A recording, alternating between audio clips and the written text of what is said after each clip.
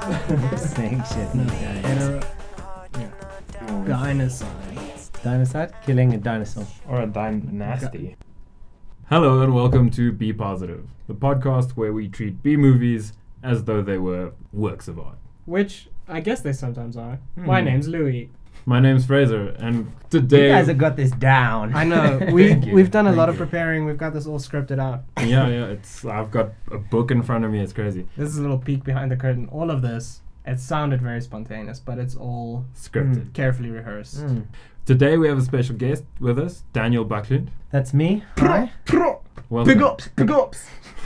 That is the first time anyone has ever made that sound in relation to my name. So today we are reviewing Lair of the White Worm, Ken Russell's Masterpiece. I mean, I guess that's a pretty contentious statement to make. Ken Russell, of course, more widely known for The Devils. Yes. And Altered States. Altered States, for example. sure. Yeah. This movie doesn't really come up that much when people discuss Russell's filmography. It's one of the rarer B films, actually. And I suppose that would be my argument as to why it is in a way his masterpiece, because it's Ken at his rawest, at his most wildest. He's the chains have come off, and he's flapping about the film genre with not a lot of accuracy and direction, but with a lot of passion and a lot of drive and a hell of a lot of dildos. There's a surprising amount of terrifying strap-on dildos in this film, which immediately piqued my interest, you know? Of course. I mean... Who wouldn't? That's how you get the punters. Exactly. Dildos on screen, bums on seats. That was Scorsese's famous saying. Wasn't that Shakespeare though? It might be. Yeah. Billy Bob Shakespeare. Okay, so let's do just a plot synopsis. I mean, yeah. All right, so we start off with Angus Flint, Scottish archaeologist. He's a student. Right. He's a student. Also, he's played by the very capable Peter Capaldi, one of my faves, who would later go on to do In the Thick of It, and I think it's actually Doctor Who right now. Really? Oh, of course. Yeah. Get away! I did not know that. Oh, sure, shit! He has come a long way. Sure. Is this Doctor Who? This might be an episode of Doctor Who. This is the X-rated Doctor Who that we've all been craving. Very X-rated. Yeah, there are definitely parallels there. So he is living at a bed and breakfast in the Derbyshire? Who knows? It's probably pronounced like Dibshire. Dibshire. Dibshire. I It's think is the technical pronunciation. Worcestershire sauce. Worcestershire. Okay, so he's living at a bed and breakfast in Derbyshire with Mary and Eve. They're running the place. He is excavating their garden and comes across a big ass skull. At first he's like, oh, there's a dinosaur, but I have news for him. It's a worm. It's definitely a snake skull. Yeah. Apparent to everyone in the world except for the people in the film. It takes them a long time to figure out that is a snake's skull. And I think it's Mary who says, it's my dad had a cow just like that. Yeah. And then Eve says, Don't be daft. It can't be a cow. It ain't got no arms. What? It's insanity. got no horns, I think is what she says. A little bit of an accent issue She there. does say, silly moo. Silly moo. That's not a cow, it's got no horns. And the woman responds, she gasps and goes, Misspotted dick! And charges off. And I think that moment kind of tricks the audience into going, okay, this is kind of weirdly alienating music hall delivery. I mean, it seems like there are punchlines worked into the dialogue, but it's the actors speak the lines almost as if it's stream of consciousness with absolutely no attention to rhythm or delivery or emphasis. They're just going, I went to the thing and I picked up the thing and I threw a rocket and it comes out in this torrent of words, which kind of is quite compelling to listen to, because it like deconstructs the meaning of what they're saying, so it just becomes this like barrage of like words. It's kind of crazy. And ending off with misspotted dick. Who does not want to hear a young British maiden scream, "Miss Spotted Dick!" and charge off into the house? And that sort of delivery immediately puts you on the back foot in this film in terms of how you're approaching it, because it's clear that you can't take this on as sort of a realistic or naturalistic film. Totally. You're already sort of in this Ken Russell's world. And also that they're planting ideas about penis envy, Freudian Yes. ideas, like the woman saying, "Miss Spotted Dick." You don't think so at the beginning of the movie, but there's a likelihood that she might actually have a spotted dick on her at some point. The movie takes you to some strange places. There's definitely a journey that you're going on with Ken Russell's mind. Yeah. Shattered psyche. Yeah. Okay, so That was a diversion. after they unearth the skull, they go to Lord James Dampton's party in honor of his ancestors' slaying of the Dampton worm. John Dampton slaying the Dampton worm. And they eat earthworms? Yeah. That's Like real The weird. local delicacy. It's like pickled earthworms. Yeah. Super gross. So here Angus learns that the Dampton worm is a part of this specific area's mythology, and that's a celebration each year that the Damptons host for the people, for the peasants. For the peasants. This movie, I felt, was very pro-aristocracy. Yeah. Strangely. Yeah. Like, I mean, originally the town was saved by John Dampton, the Lord. Yeah. Now the town is saved by Peter Capaldi, but the Lord, So James he Dampton, gets all the credit. gets all the credit because, as we'll find out, But that might be a bit of a criticism as well. maybe. The Yeah. hardworking Scots Yeah. under the yoke of the British aristocracy. Hallelujah. Sing it. Vote yes! Skeggs it. And I also want to make a point there about the kind of structure of the movie is that Yes. we usually in a traditional kind of hero's journey we start off with opening image to set the kind of mood, and then we go into ordinary world, and then we go to establish who the characters are, what's the kind of genre, what's the kind of world of the natural world of these characters, and then we go inciting incident.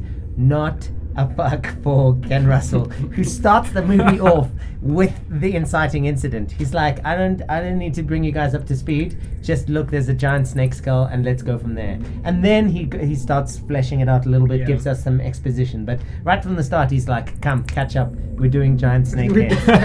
And that's kind of cool. I like that. It's like he's galloping, and you got Yeah. to catch up with Yeah. him. One just has to assume that Angus, being an archaeology student, comes from a university where he had a wizened old professor as this mentor character after he had discovered that he wanted to like excavate in Derbyshire. I keep wanting to call the place Dampton because Dampton's just slapped all over the place. Totally. I think you should. Dampton from now on. Totally. There we go. They walk back home after the party, and they're a little bit drunk, and there's a little bit of sexual tension between them. Yeah. But she's also still suffering from post-traumatic disorder after her parents mysteriously disappeared. And that for me wasn't clear whether it was 20 years ago, whether it was yesterday. So I was a little bit confused. Yeah. But they share like a secretive kiss, and then suddenly there's like a car drives past. But the very appropriately named cinematographer Dick Bush. He sounds like he could have done some work in the Bush. yeah. It sounds like he could have done some work in the porn industry. Body work. Yeah, totally could have done some body work. Yeah. Does these like really dramatic like swing pans, basically like shooting the camera dramatically and focusing on something new, but most often it's like a plant or a car or something. Yeah. And there's like organs thrash and synths bleat, and it's like super high melodrama, Yeah. but the kind of content does not support that. And Mary is having a little bit of a kind of conniption fit about the fact that there was a car driving by, freaked her brain out. I mean, in her defense, she just recently has lost both of her parents. And also was walking through the spot where her parents were taken. It's true, I'm being a bit insensitive to Mary. Yeah.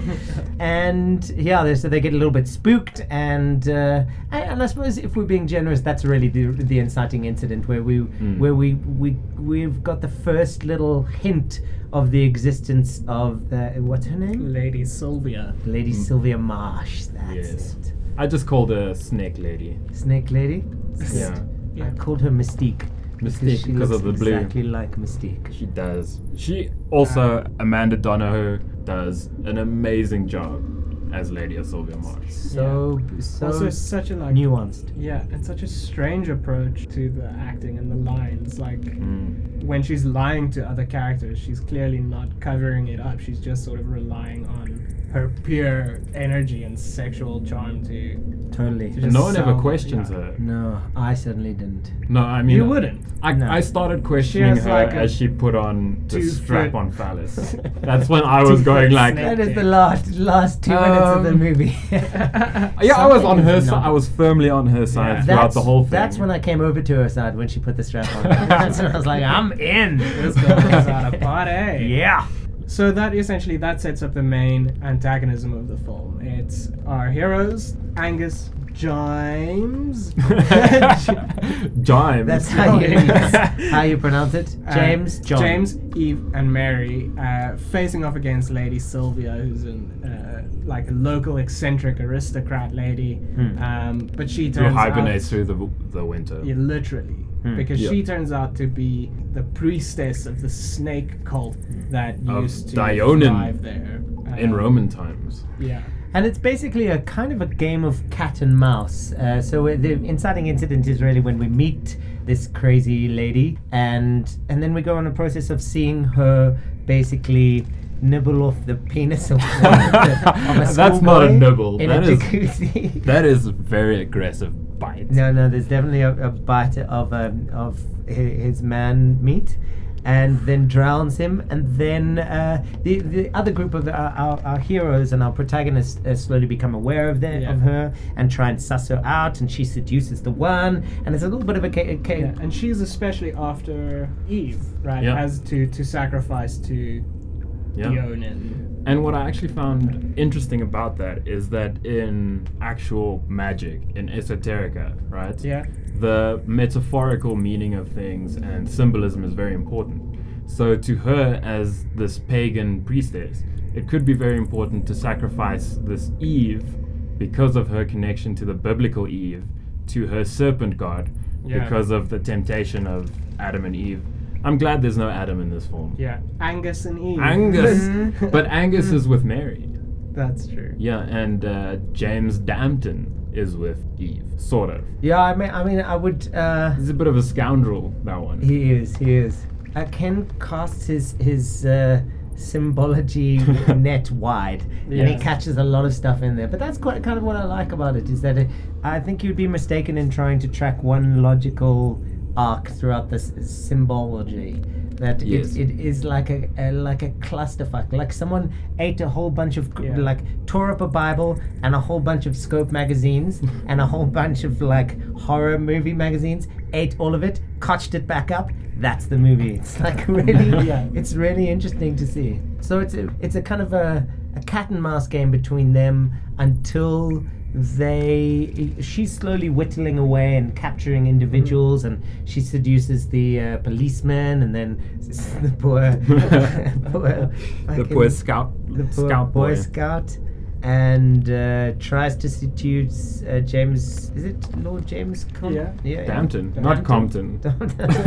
Straight out of Dampton. And then they kind of come to a head where they search for, they go and excavate in the tunnels and find evidence and have erotic dreams, which we'll get to later. Very intense, very aggressive, erotic dreams. Probably one of the highlights of the movie for me. I mean, highlights is a very misleading way of putting it. All at once, a highlight and a rock bottom low light at once. Yeah. Like stuff that I did not need to see in my brain. Saved only, like the most vile and grotesque, like terrifyingly problematic stuff. That's saved only by the fact that I did so badly done. Yeah. So abysmally done, so that it's both horrifying and extraordinarily funny at the same time. Yeah. Come on down to Big L's. We got dildos. We got strap-ons, phalluses, sex dolls, phalluses, French dildos, ticklers. French ticklers, dildos, a pile of phalluses. Come on down to Big L's. We're a sex shop now. So there's a game of cat and mouse, and then they eventually take her on and realize that music can kind of charm her. Right, Yeah. like a snake. Like a Yeah, snake charm. because she which is consistent. a vampire, but she's a snake? Yeah. Snampire. A vape. serptire. A vape. She's a vape. A vampire. A vampire. I'm gonna go with Snavaki.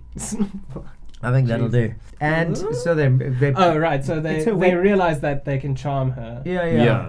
And So then James Dampton pulls out his favorite. Turkish LD. snake charming music. Yeah. The speakers he has just conveniently blasts strapped that to his shit. roof. Charms some snakes. And Well, those parts one are snake. really hilariously poorly done. Yeah. You can tell the actress was like, "What the fuck am I doing?" Yeah. It's like the snake walk. Yeah. Pretty watchably abysmal. You can't tear your eyes away from It's the screen incredible. because it's so It's bad. incredible. I like the scene where Lady Sylvia comes out of the basket as the music Yeah. starts playing, Yeah. She's- like a snake, and she's like winding in the air and stuff. It was very Does she hilarious. sleep in the basket? Snakes sleep in baskets. Dude, That's their right natural from the habitat. dawn of time. They weaved I- baskets for each other and slept in them. I'm a snake biologist Yeah, by yeah. trade, and I can guarantee you that all snakes weave little baskets. So there's a tongue, Okay.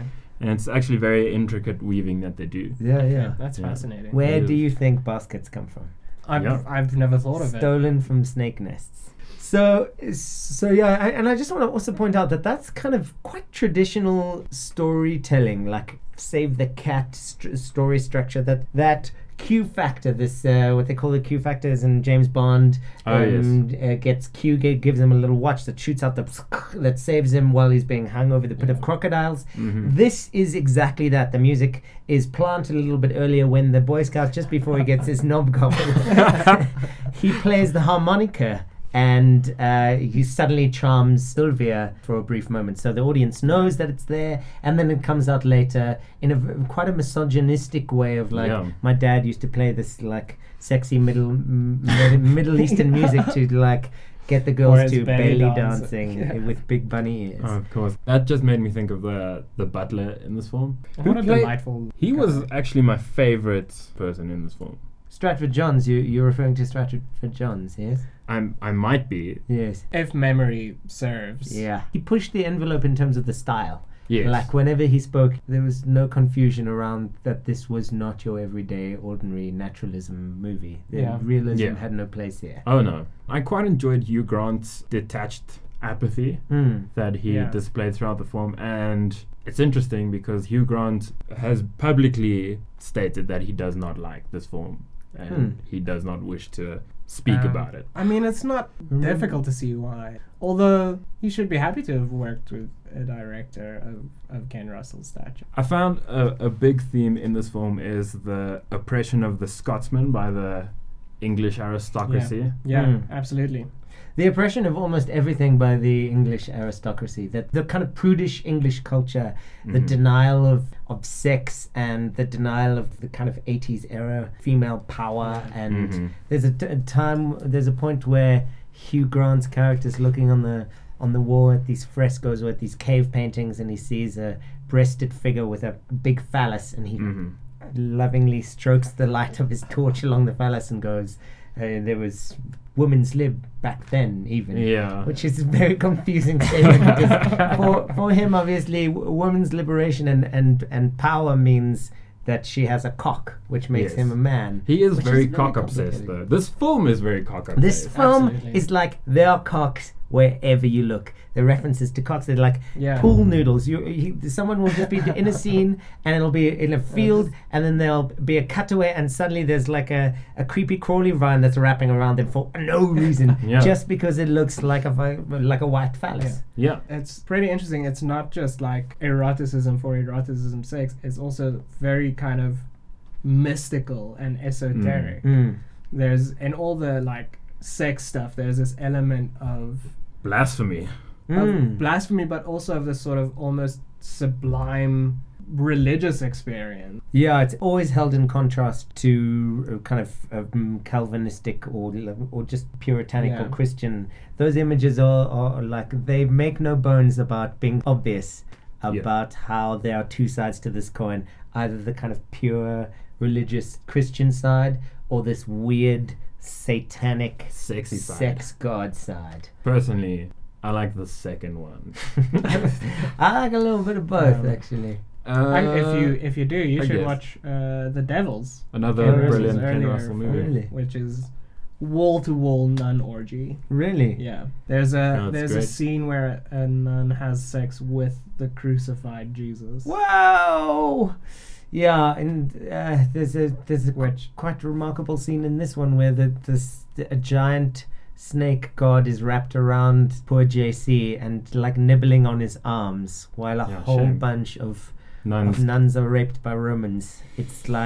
It's horrifying. And also that part is it's shot so flatly and it's clearly on a sound stage and Yeah. the background is this awful like pastel. Yeah. It's thing, and actually it's- reminiscent of earlier films. Yeah, it's actually like how the kitschness of it and the horror of it interact in that Mm. scene. Yeah. It reminds- You're saved by the kitschness often. Yeah. Because It reminded me of Caligula, Huh. actually. Oh yeah. The only film ever produced by Penthouse, the magazine. Really? Yeah, the Mad Fiddler. But, okay, getting off track. Can I also just point out at the moment that the layer of the white worms sounds like a euphemism for a Caucasian man's trouser zipper. Yes. I mean, like right Or from the a get-go. vagine. Or a vagine, straight away. Yeah. I mean, we know we're going to be looking at white dudes' cocks. Yeah. That's the idea. I mean, this is just phallus worship. That's what that whole cult's about. It's worship in the phallus. Yep. Weird. Okay, so how do we get into this unbelievable shitstorm of a scene? We see Lady Sylvia go up to a cross and Koch spit on it. yeah, spray this brown. I think it's her venom, I guess. Yeah, it's Yeah, like yeah, her yeah. venom that she's spraying onto the venom cross. slash, if we're staying with sexual, like her face ejaculate, which Yeah. is two words that should never go together. But it definitely has reminiscences of that. Yeah, so she cotches onto the cross. Eve comes up, touches the cross, and is instantly transported to what we just This discussed. vision, yeah. Full on trigger warning. If you have a weak stomach or if you don't like that kind of stuff, and no one should. Yeah. But if you're easily upset by that kind of stuff. It upset me, and I consider myself to have a steely constitution, and And it also comes out of nowhere. yeah. It's like the movie Yeah. is so slow and dull, and then suddenly you're just like, hit with this vision. The movie Like is an very acid aggressive. flashback. And I think that links to the kind of the content of the work, that they're juxtaposing English country life and the kind of civility of it and the kind of puritanical purity of it, and then this darker underside, the twisted Yeah. animal snake sex phallus side. I mean, the snake literally lives under the town Mm. in the underground caverns. Totally. In the tunnel. And comes up in the like penultimate scene, in the ultimate scene, through a giant green vagina. Again, the symbolism is pretty direct. What is Lady Sylvia? What is she? I mean, she's a vampire. Well, I don't think actually they are vampires. They're just serpents. They do bandy about the term vampire a little bit in the movie. Do they? They do. They Yeah. say vampire once or twice. But because the really fangs- they're like just snake people. Wear snakes. Where snakes? Yeah. Ah, okay. All right. That makes more sense. Yeah. I'll accept it. Did you guys know that this film had an estimated budget of $2.5 million? And it only made $1.8 million in the US. 1.18. Where did they Oh, spend 1.18. that money? It bombed. Well, Ken Russell made this with Warner Brothers as a deal after he made Gothic. They said, we love this stuff that you do right now, this horror kind of Victorian-y thing. Give us more. And he was like, oh no, well actually I wanted to do a prequel to my first movie. Yeah, Woman in Love. The Rainbow. Well, not his first movie, I guess. But and so they said, well, if you give us another horror film, we'll let you do the whatever. Whatever art the hell you stuff. want. Apparently, it turned out to be a really bad deal for Warner Brothers. Yeah. Yeah. Look, I mean, it what it didn't recoup in financial gain. It's certainly recouped in, I don't know, something else. Longevity. I mean, we watched the movie. It Yeah. still has an audience to today, and this true. is like 30 years later. And I found it kind of compelling and Yeah. nauseating at the same time. Absolutely. It was definitely a bit of a thrill ride, but I've thoroughly enjoyed this film. This is Yeah. amazing. I keep finding these Um, amazing films while doing this podcast. Yeah, it's really cool to see Ken Russell just kind of do whatever. Yeah, Because like I let feel off his that leash. it's such a like raw and wild sort of thing, Yeah. experience. Yeah, it feels like someone took the leash off him and just let him go. And also, but you know, with a really great sense of humor throughout as well. Yeah. You know, sometimes like undercutting a serious moment or with some spotted dick. with some spotted dick or There's a hell of a lot of innuendo and double entendre. yeah, Of course. There's a Yes. lot of that stuff. a lot of snake puns. Oh, Oh yes. just Yeah, yeah. so many snake puns. Slither on in. One of my favorites is Hugh Grant saying about Angus, "I love Mr. Flint's hole. It's rather fascinating." He's talking about his excavation, or is he? Yeah. There's a hell of a lot of that. He is just the ultimate playboy lord. Yeah. Just going Yeah. wherever his fancy takes him. Mm. Apparently, Ken Russell made this film partly as a tribute to Oscar Wilde. That's very obvious. Yeah, especially in the scene where Lady Sylvia quotes the importance of being earnest. The What if- parent deal. Yeah, the Yeah. parent To lose one parent is a tragedy. To lose two parents is an... can be seen as carelessness. Yeah. or Yeah, something. yeah. Yeah, it's a And good it's- line. And Dampton reacts as like, you do realize that she literally lost both her parents, right? Yeah. Like, oh, I was just kidding. That's an It's a awkward good moment. line. That's a good example of Um, how this wild, sexual, crazy, untamable force infringes on the kind of aristocratic, well-to-do, Yeah. agreed upon way of socializing, and she don't give a fuck. Yeah. she just wants to bite some dicks and Summon worship a snake god Dionin. and do some sexy dances. Yeah. And who's to stop Sacrifice her? some virgins. Totally. I mean, she should be stopped from doing that. Yeah, that's a crime. Her obsession with virgins is reminiscent of Countess Elizabeth Bathory Mm. in actual history, Yeah. who was the Countess of Blood and used to bathe in the blood of 100 virgins. To make her keep herself youthful looking. Yes. Yeah, and back to Hugh Grant, because we kind of brushed over the fact that Hugh Grant, Oh yeah. he's kind of an Hugh A-lister. Grant's, I guess Yeah. he's a big deal. He's Not a big anymore. deal. I mean, Not yeah, since Love Actually. Not Yeah. since Divine Brown. but Oh, since, yes. since the Divine Brown debacle, maybe not so. But even after Divine Brown, he had some. I was like, can we make a remake of Love Actually? And then go Divine, Brown. You can do that. Yes. I also hope you have a bunch of lawyers. You do have a bunch of lawyers that listen to this podcast before. it Yeah, goes no, out, we right? have a big audience. Okay. Yeah, in yeah. the law Cult-like community. following. Okay. Yeah. Just to screen us to make sure we don't get sued for millions. Please. But I also, it's the first time I've seen Hugh Grant act where he hasn't been compulsively blinking 80%. And there's one moment in the middle of the film where he has a line like, "We've got to go." And he blinks 4 times in that, which doesn't sound like a lot, but if you try it at home, if you go, "We've got to go," and try and put 4 blinks into that, it's kind of a mission. Yeah, it And takes a while. He became one of the blinkiest actors ever. It often feels like his brain is trying to like Morse code secret messages to the audience. But I thought he was compelling to watch. He's like, Yeah. as I was saying earlier, he is. I want to hate him, but I can't because he's too fucking charming. Yeah. Yeah, god damn it. He just plays the lovable asshole, Mm. and everyone just wants a piece of him. Yeah, Yeah. myself Get in there. included. And this is also something we were saying earlier, but the way that he clearly is not taking this role super seriously is also sort of a reflection of the way that the film is not taking itself too seriously. Yeah. It's serious about not being taken seriously. Yeah. That's Yeah, true. yeah. I found it very funny in the scene where Angus Flint shows up at Temple House in a kilt with Yeah. bagpipes and He's- starts charming Snake Cop. Snake Cop. Yeah, and I found it That's very beautiful. funny that the imagery was that a Scotsman with bagpipes is greater than those bloody English serpents. Yeah. That's really great. I love the fact that Angus, again, an archaeology student in the 80s, would pack his kilt Yeah. and his little pouch and Very his patriotic. bags. Scots are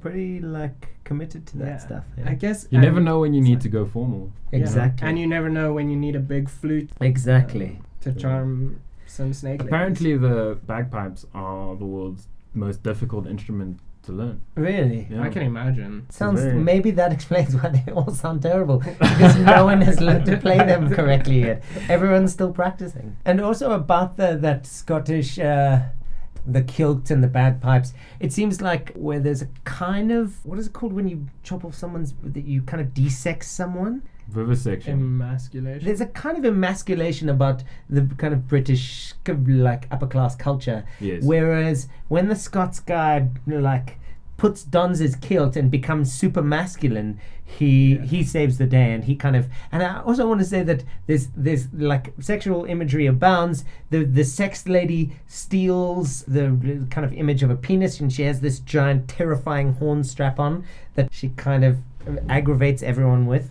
But she Yes. the final image and the way that they kill the thing, and spoilers, block your ears if you don't want to hear, is our buddy Angus drops under his kilt where his gonad should be and pulls out a very gonad shaped grenade and drops that into Where did the he even get the grenade? dude, it doesn't matter. carrying- It's symbology. It's I mean, part of the Scottish traditional dress. they can Of take course. our cocks, but they'll never take our gonads, basically. Our grenade balls. Yeah. That cannot have been a mistake. That she, Yeah. 2 seconds ago, she has this giant cock, and then he reaches below his kilt, and the saving grace is his grenade testing. Yeah. I feel like we're all forgetting about the most important scene that Angus is in.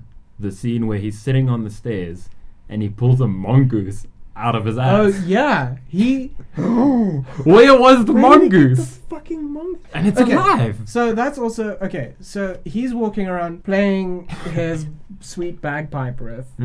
With a Um, grenade in his crotch. And then he stops and he sits out on the stairs in Temple House, in the Snake Lady's house, pulls out an injection, injects himself, and I thought, okay, maybe insulin. We haven't established that it's diabetic or anything, but No, we maybe don't know that's what. it is. Might be heroin, you know. Might be H. Might just you have know. to take a nap. And then he kind of hears something, and he pulls out a fucking mongoose.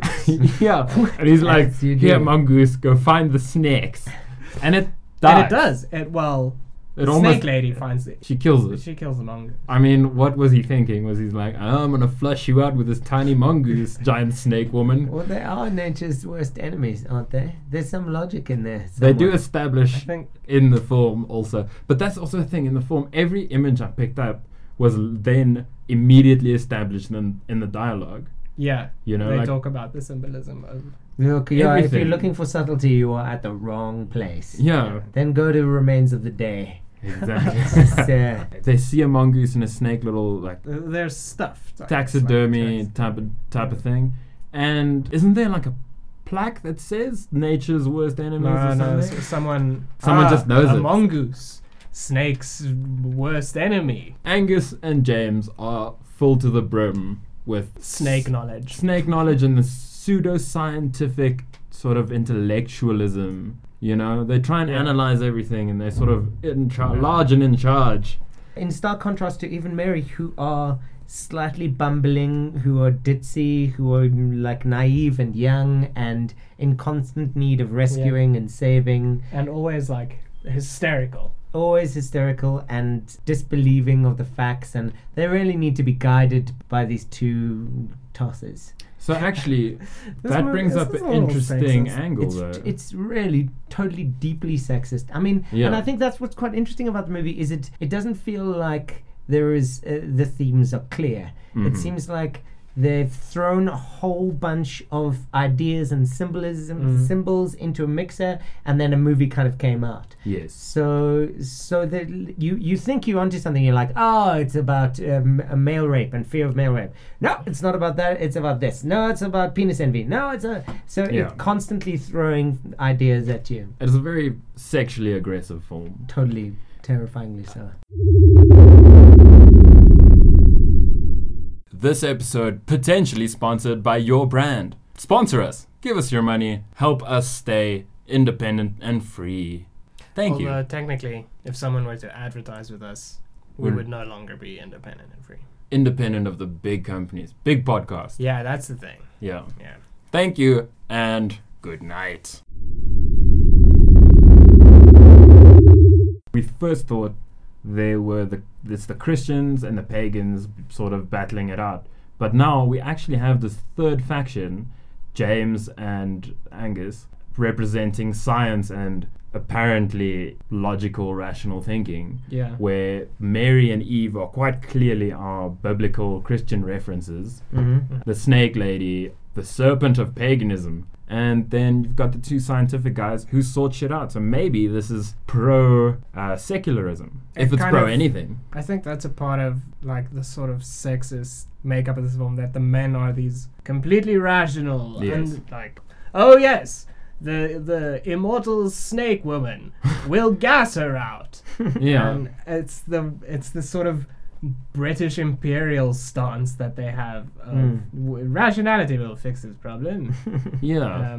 Calm down, you hysterical woman. And when in the end it was really a testicle grenade that solved the day. A Scottish testicle grenade. Yeah. It's interesting though, because in this film the white males are sort of what backwards white males think they are, you know? Yeah. It's this like crazy rationalism and the cool, calm and collected leader sorting out every situation as they get into it. Yeah. And that's not, I mean, historically, that's not what happened. Definitely not. And I just want to push back against the idea that it might be misogynistic, because I mean it obviously is. I mean it's the most Yes. deeply misogynistic movie of all time, or certainly up there. But there is certainly the white guys don't win because of their reliance on rationality and like, I'll sort this out with medical science and I know the injection of the thing, but they think they're on top, and then in the end we're left with the idea that they, again, spoiler alert, plug your ears, that they're going to eat each other.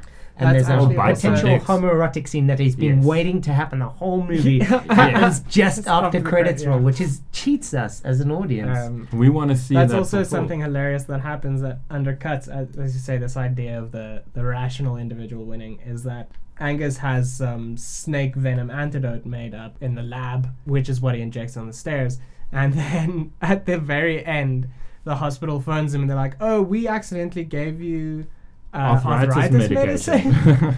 So we've still got your snake poison cure. You can just come in tomorrow morning or whatever. Yeah. But by then, well, I guess as soon as he realizes he isn't cured, he becomes evil. Yeah, he's instantly Yeah, flipped because he's sort of the hero even after he wakes up from the paralysis of the snake venom. Yeah. So technically by then he is a snampire. He Wait, then please. just goes on to kill Dionan, potentially his new god, and then, runs off with James Dampton for some snuggles in the closet. Totally. And then, decides to bite him after one phone call with a lab technician. Yeah, I mean, I suppose to speak again and to backtrack a little bit about the inherent misogyny in the movie, their plan was pretty solid. These two white kind of Europeans' plan was like on board, and their rationality would save the day if not for the woman lab technician who gave them the wrong message. So I retract everything that I've said. It is like a terrifyingly misogynistic piece of chauvinist bullshit, but very entertaining. There is also a sense in which men can't experience that sort of religious passion that Mary and Eve and Sylvia go through. As the brides of that their ecstatic, the ecstatic revelation. But often that kind of emerges, or the symptom of that ecstatic sexual power heightened state of being ends up with a strap-on top of it. It ends up in a very kind of masculine expression of sexuality. They go, oh, now I'm sexy and doing stuff that men can never experience, and here's the kind of the female mystical, and now I've got a big cock on. Big dicks. Yeah. Like the And I'm blue. Eve's second vision when Sylvia spits right in her face. Oh man. Is this really strange? It looks like those those like DIY music video cubes. Yeah. Where they just have bad green screen playing in the background. Yeah. But it's Lady Sylvia licking a bloody strap-on spike. That's very Wow. same And spike. That thing features with, a lot. with a background of impaled naked nuns Yeah. and a cross kind of PowerPoint transitioning in. Yeah, true. And that's still not the worst of them. The penis snake men that run out of her mouth and pierce the abdomen of one of the other characters is probably the low point in the film. The snake cocks that eat through the body of the one character. It's in a dream sequence. So it's Right. They get a lot of like gratuitous license from putting stuff in dream sequences. But it scarred my psyche a little bit. So I think these snake vampires, their spit must be filled with DMT because those are some powerful hallucinations. Yeah, that's some real. So that's tripping. probably part of how they get you is they confuse you with this shot of DMT and you're like tripping in another dimension. I like And the way then- that you're looking into the science of the film called Yeah. Lair of the White Worm. Yeah, I I want to know How it everything. happens. I'm like Batman. How? I need to know how to defeat How these does the things. immortal snake lady? I need to condition my body against DMT now so that I can do battle with the snake You're lady. just like Danton. Oh, damn it. So this film is loosely based on the Bram Stoker novel Lair of the White Worm, which is loosely based on the folklore from northeast England in the county of Durham, the Lambton Worm. Famously, the Lambton Worm was this sort of familial curse placed on John Lambton. See how they switched it around so that they Ah. weren't stepping on any toes. So John Lambton skipped church on one Sunday. Then he went to catch some fish, didn't catch anything, ended up catching a tiny little white worm, chucks it into the well because he's like, this ain't no worm I'm having.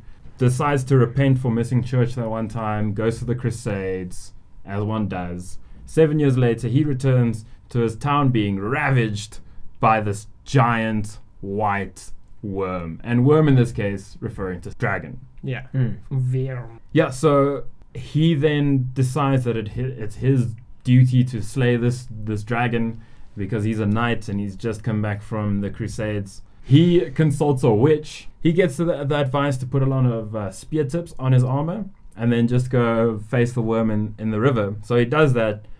The dragon is like, yeah, I'm going to squeeze you. Decides to squeeze him, cuts himself up. So John Lambton does nothing. He's just standing there. He's just a pincushion. The worm gets... And that's also a cut very up stupid and snake. I just flows want to away. say that, the worm. Yeah. I mean, it doesn't go like try and circle him and then go, ow, I'm going to stop. It carries on until it's cut into bits and then goes, oh, in retrospect, that was a bad idea. Yeah, I'm just assuming that it's a very quick constrictor. It's like... whoosh, Oh, I see. very snap tight. With really bad eyesight as well. This dragon was said to curl itself around one of the local hills 7 times. Wow. So it was also quite large. So I feel even with the little spikes, John Lambton would have died. Are you saying that this is not a true story? Um, Is that your it's firmly held position? reportedly a true story. Okay. In oral tradition and pantomime.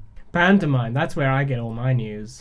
Yeah, isn't that just the history? I thought Peter Pan's real, right? Yeah. It's a nice parable, the idea of catching something, discarding this tiny little thing, leaving and coming back, and this problem has turned into a giant, like, clusterfuckery. Mm-hmm. And the movie doesn't really reflect that at all. It's basically just about dildos. Yeah. I was wondering whether this film is perhaps a reflection on the Thatcher year. Sure. You know, you've got this sexy, charismatic female lead. Are you saying? Dude, are I you got you. saying that Margaret Thatcher, the Iron Lady, was sexy and charismatic?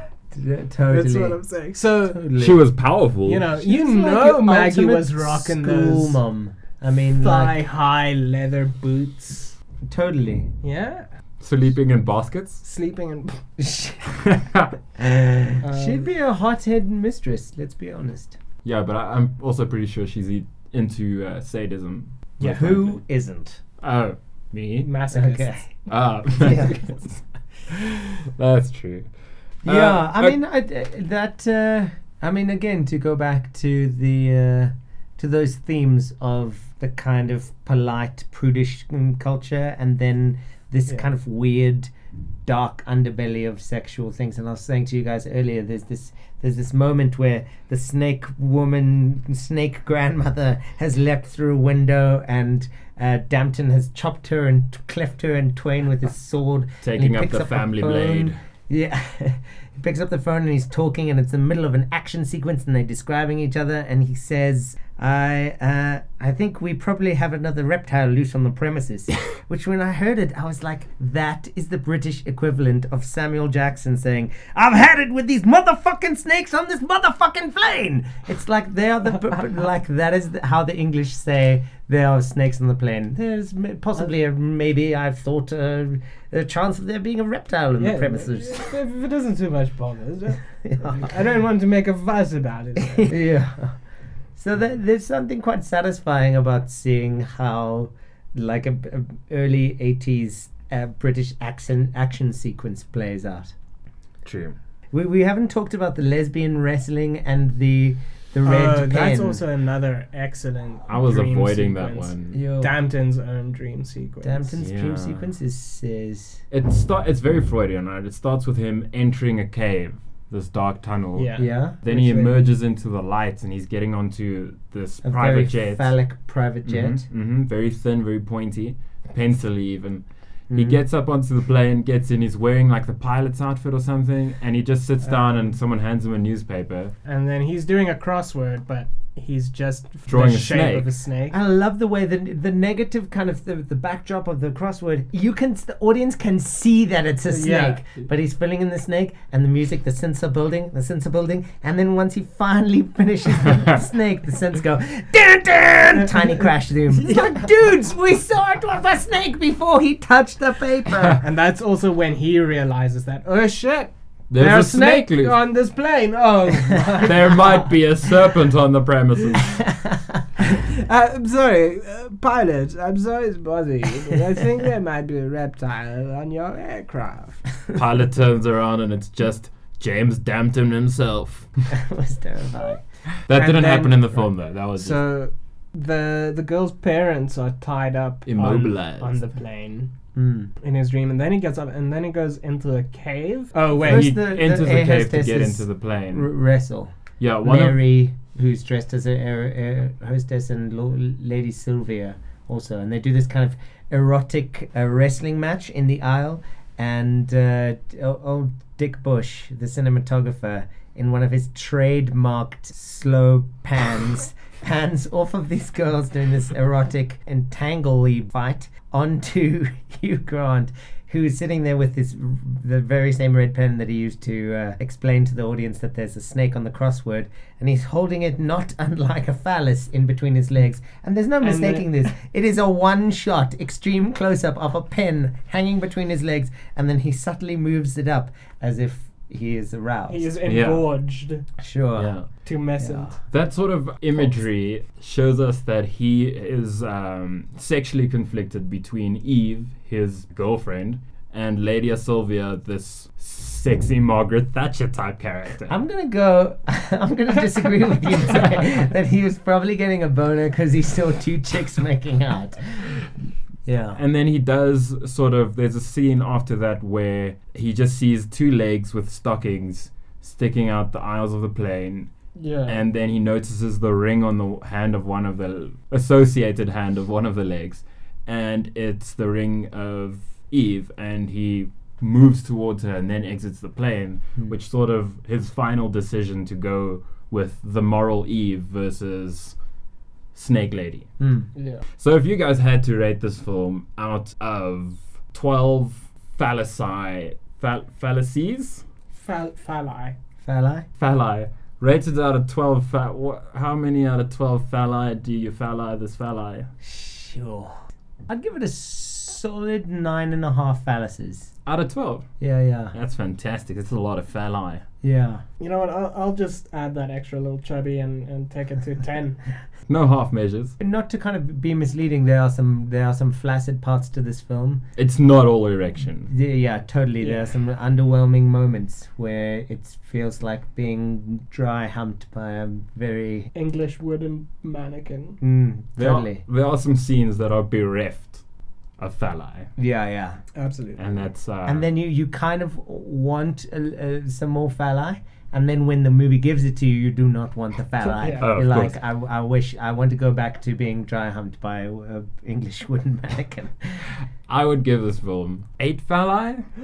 Okay. You were It's- the most positive about this. And You watched usually- this twice, hey? Yeah. Usually Yeah. he rates much higher than I do. Yeah. This film was sexy and it was uncomfortable and it was chock full of imagery, but just the fact that they had to point everything out. And I realize it's sort of a horror comedy because that's the British can't be truly scared. They are far too charming. But yeah, But I on that point, I think that matched that was the kind of stylistic choice that matched the content that they were Yeah. going.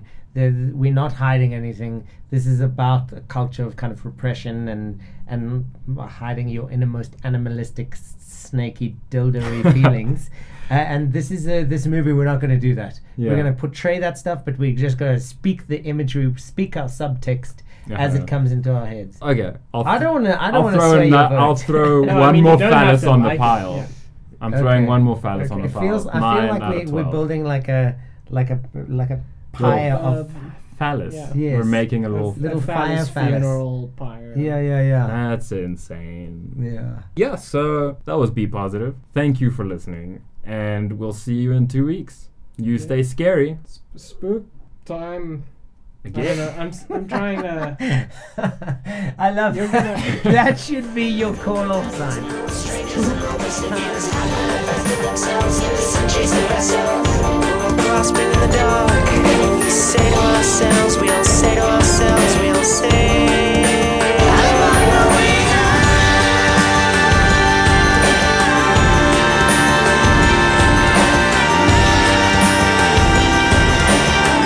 I'm on my way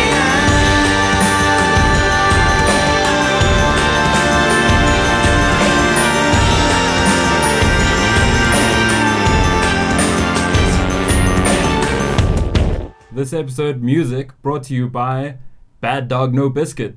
Thanks, Dan. It's a pleasure. I don't know if we have the rights to that name, though.